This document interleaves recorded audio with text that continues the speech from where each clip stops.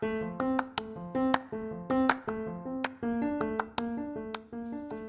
you think of a mentor, what is the first thing that comes to mind? Do you think of someone who is old and gray but can still pack up a wallop? Or do you think of someone who is tall, muscular, and can still take down somebody with just the swing of a sword?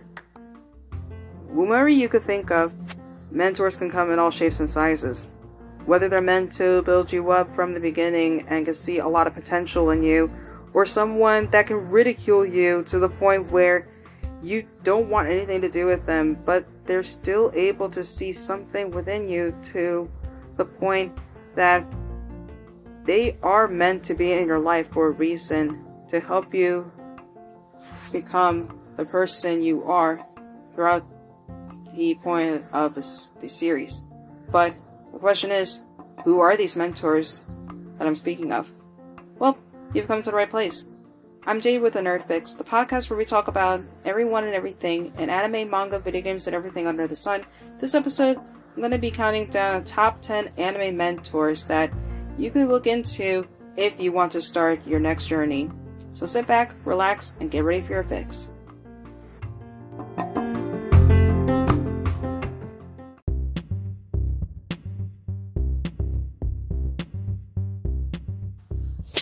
Coming in at number 10, we have Eikichi Onizuka.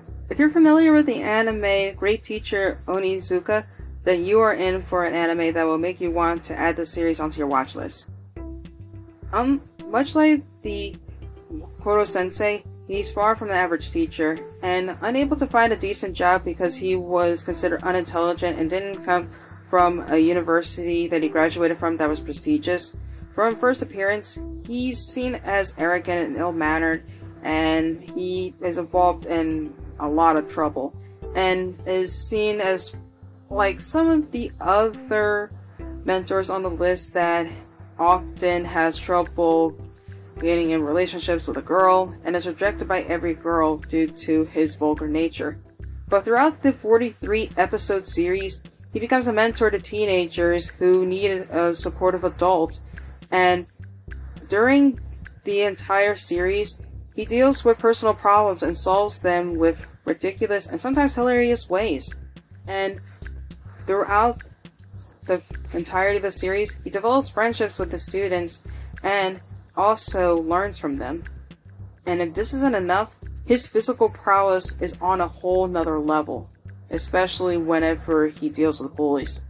But what makes him on this list at number 10 is, despite some of the faults that he has for his character, especially with him being a bit on the perverted side on some things, at one point, he chooses not to give up on his students, and at one point, he saved one of his students from killing himself twice.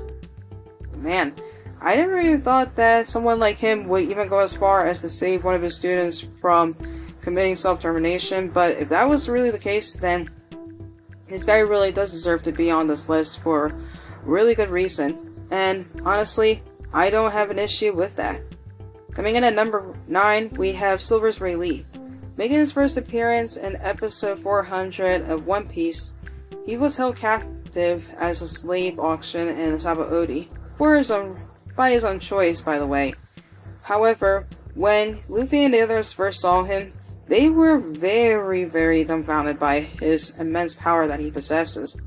And this is found that later on that he is the right-hand man of the pirate king Goldie Roger, who was part of the legendary Roger Pirates, and was known as the Dark King, regarded as one of the most powerful pirates in history. He possesses Haoshoku Haki, and is one of the main figures since the time of Roger, along with Whitebeard, Garp, and Sengoku, even though he's now a retired pirate.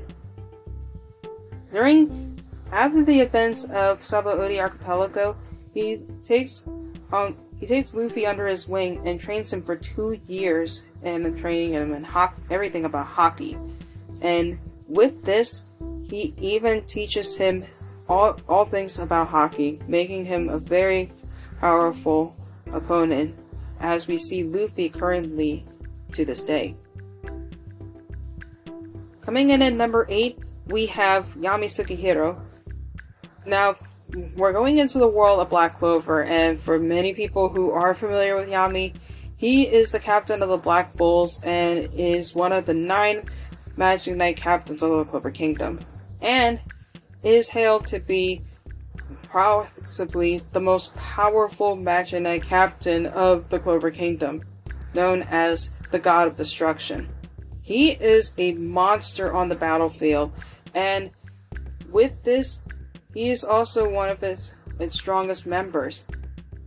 Now, in the beginning, in episode 4 of the anime, none of the Magic Knights rose their hand in selecting Asta.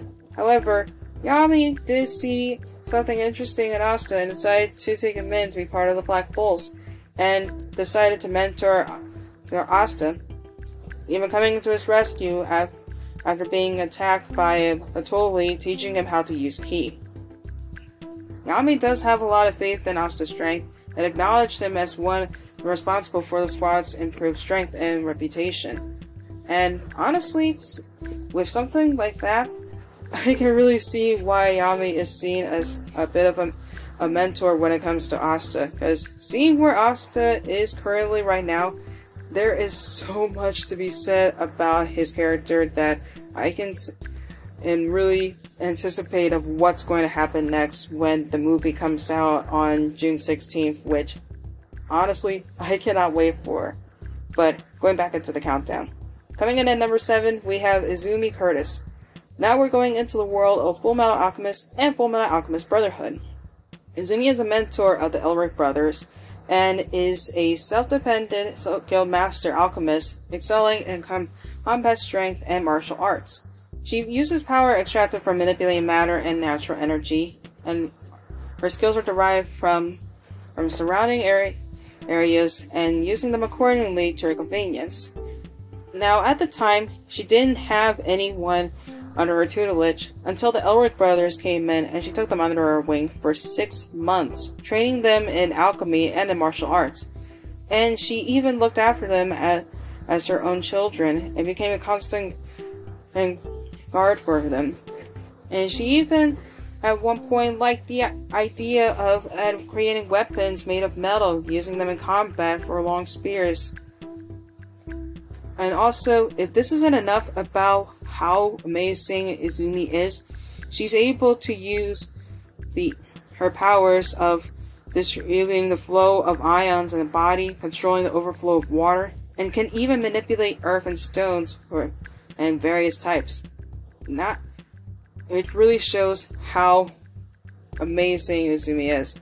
And I'm really surprised that some people would often sleep on her, because she's really an amazing mentor. And honestly, I really need to get back into watching Fullmetal Alchemist Brotherhood, because this is a really amazing gem that I love and is a classic that I will always watch over and over again. Coming in at number 6, we have Master Roshi. Now, Master Roshi, many anime fans are very familiar with. He is the mentor who trained Goku since he was a child, and he trained him in many methods, such as wearing a turtle shell that weighed a ton, delivering milk to people, move heavy boulders, and so on. He also trained people such as Krillin and even Yamcha, which, surprisingly enough, I can't even explain why he would train someone like Yamcha, but hey, you win some, you lose some, I guess. He was even the one who taught Goku the iconic signature move, the Kamehameha. But then, there was one point where Goku was in a tournament, and he was winning match after match, and Master Roshi entered and was able to defeat Goku, reminding him not to be arrogant of his power, which taught Goku that he had to be a better fighter. And if this isn't enough, he even partook in the Tournament of Power in Dragon Ball Super, where we got to see him going all out as one of the 10 competitors fighting for Universe 7. Jeez, I really wish I could go back and relive that day, because everybody remembers the day with Universe 7 fighting against all the other universes during the Tournament of Power arc, because that was a glorious memory that everybody will remember, and nobody would forget to this day. I think I may need to rewatch this later this summer. Coming in at number 5, we have Genkai. Now we're going back into the 90s era of anime. We land in the world of Yu Yu Hakusho, and we meet Genkai. Known as Yusuke's mentor, Yusuke suffered a lot during his training under Genkai. However, the reason she did this was because she wanted the best for him. However, with all of this training that she put Yusuke under, this was something out of where she just needed to see a perseverance and growth out of someone who wouldn't betray her this time. As at one point, she did have a mentor, she did have someone under her, but there was a bit of a betrayal under that, which probably sometime in the future, I might explain that in a future episode where I talk about some facts about her, or maybe a brief history about her. But in the arc for the Dark Tournament, we do see that she was a beauty back when she was younger, and her power allows her to briefly return to her younger form when she participates. And honestly, Genkai is a absolute badass, and I love everything about her. Even though, yeah, she can be a bit of a hard ass towards Yusuke, at least she does see a lot of good potential in Yusuke, especially with what she does want out of him. And who could disagree with that? Coming in at number 4, we have Satoru Gojo. Now, with Season 2 coming within a matter of a few months, actually in July, it's no wonder why many fans love Gojo, and for good reason. As one of the main characters of the series, and considered to be the strongest Jujutsu sorcerer alive, he's also a rival in some superior to Sukuna, the King of Curses, and even claimed to defeat Sukuna in full power too. However, he also is able to use the Infinitive Void as just a huge power demonstrated from him as well, which is absolutely broken. He's also a teacher at Jujutsu High, which is a school for Jujutsu sorcerers, where they are trained to defeat curses, and has taught powerful students such as Yuta and Itadori, Nobara, and Megumi, and is feared by the upper highs of Jujutsu society. And really, it is for a good reason. I mean, have you not seen the Infinity Void? It is a good reason why nobody would want to mess with him. Would you want to mess with him? I wouldn't. Coming in at number 3, we have Koro Sensei. Now, wiggling into the number 3 spot for mentors, we have Koro Sensei from Assassination Classroom. He learned to kill from a young age, living in a violent, extremely impoverished community. And as an assassin, he trained someone from when they were a kid to learn the art of killing. But now we go for years later, where he then becomes an experiment, and he then becomes a technical teacher for Nagisa and his classmates, and where they have to kill him unless they want the Earth destroyed. Now, it's a little bit of a stretch with a kind of a plot with that, but when you think about it this way of how this is all done, you can guess of why the plot is really, really interesting and why this is one of my favorite series of all time. Now, even though this is really telling of what this whole plot is, there is some positives to this. All of this, it allows him to build positive relationships with his students, ensuring there isn't any physical danger and they're in the right headspace. And he cares a lot about his students, and at times would get mad when they put each other in harm's way. But one best thing about Koro Sensei is because of Class 3E, he becomes more empathetic and disregards the the idea of punishment and rewards as his teaching tools, and was so respected and loved by his classmates. One of his students, Nagisa, becomes a teacher, just like him. Coming in at number 2, we have All Might. Now, even though Season 6 has come to a close, but Season 7 is about to make its way on, coming soon. We know that All Might is one mentor that many anime fans are very familiar with. Known as the strongest hero in the world at the time, he was hailed as the #1 hero during his prime, and was the symbol of peace and justice. He was also powerful enough that he overpowered Bakugo and Deku during Season 2, and villains were frightened of him that they were wiped out by him one by one. However, by means of being a teacher and as a mentor, he does this naturally, and he's a bit of a pro.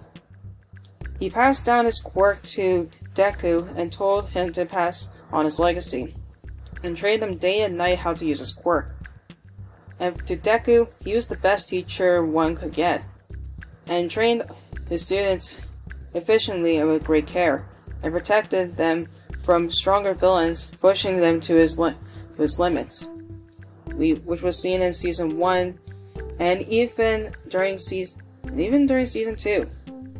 And it just shows despite even now being quirkless, he still is shown to be a great mentor through and through. And I still love that even without his quirk now, All Might still continues to be a mentor to Deku still to this day. And honestly, I still love how All Might still resembles everything that Deku looks up to be one day in the future. And I honestly can't wait to see what's going to happen in Season 7, because this is really putting me at the edge of my seat of what's going to happen next. And finally, coming in at number 1, we have Jiraiya. Now, yeah, it's a bit of a shock that someone from Naruto is ranked at number 1, but there is a good reason why he's ranked at number 1. Now, let me explain. While he made his first appearance in the anime in episode 52, he did make an appearance where it was a bit of a rocky start. But what makes him so amazing is one of the things. He's part of the legendary Sannin, and is considered one of the most powerful shinobis in the whole village. He's also known as a Toad Sage and can summon up toads to help him during battles. And what's even more amazing about Jiraiya, he was a mentor for great shinobis, such as the likes of the 4th Hokage, Minato, Nagato, Yahiko, Konan, and later Naruto. He taught moves that one day he would become the child of prophecy. And if this isn't enough, when Jiraiya's old teacher Hiruzen, 3rd Hokage, died after the attack was led by Orochimaru, he was offered the position to become a Hokage, but said that Tsunade was more fit for the position instead, since he didn't fit the role. And when Naruto was unsuccessful with the pursuit to bring Sasuke back, Jiraiya decided to take Naruto with him for 2.5 years to train him to become stronger. And even after 2.5 years have gone by, we still see Jiraiya still being a great mentor to Naruto, up until his death in the hands of Pain.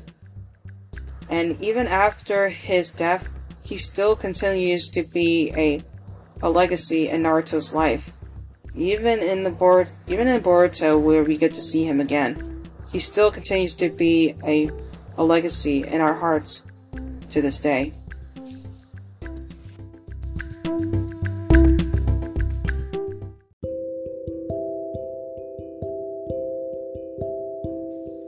So, who was your favorite anime mentor? Was it anybody on the list that I mentioned? Or was it anyone that I didn't mention? Let me know in the questionnaire I'll be posting on Spotify at the end of the episode. Let me know who it is. And also, I'll be posting it on Twitter for anybody who has a favorite mentor that they have from any anime or manga. But for those of you who have stuck around towards the entirety of the episode, thank you so much for listening. And as always, whether you believe in the term nerd or not, keep loving what makes you, you, and stay awesome. Thank you for stopping by. I'll see you next time for a brand new episode. Later.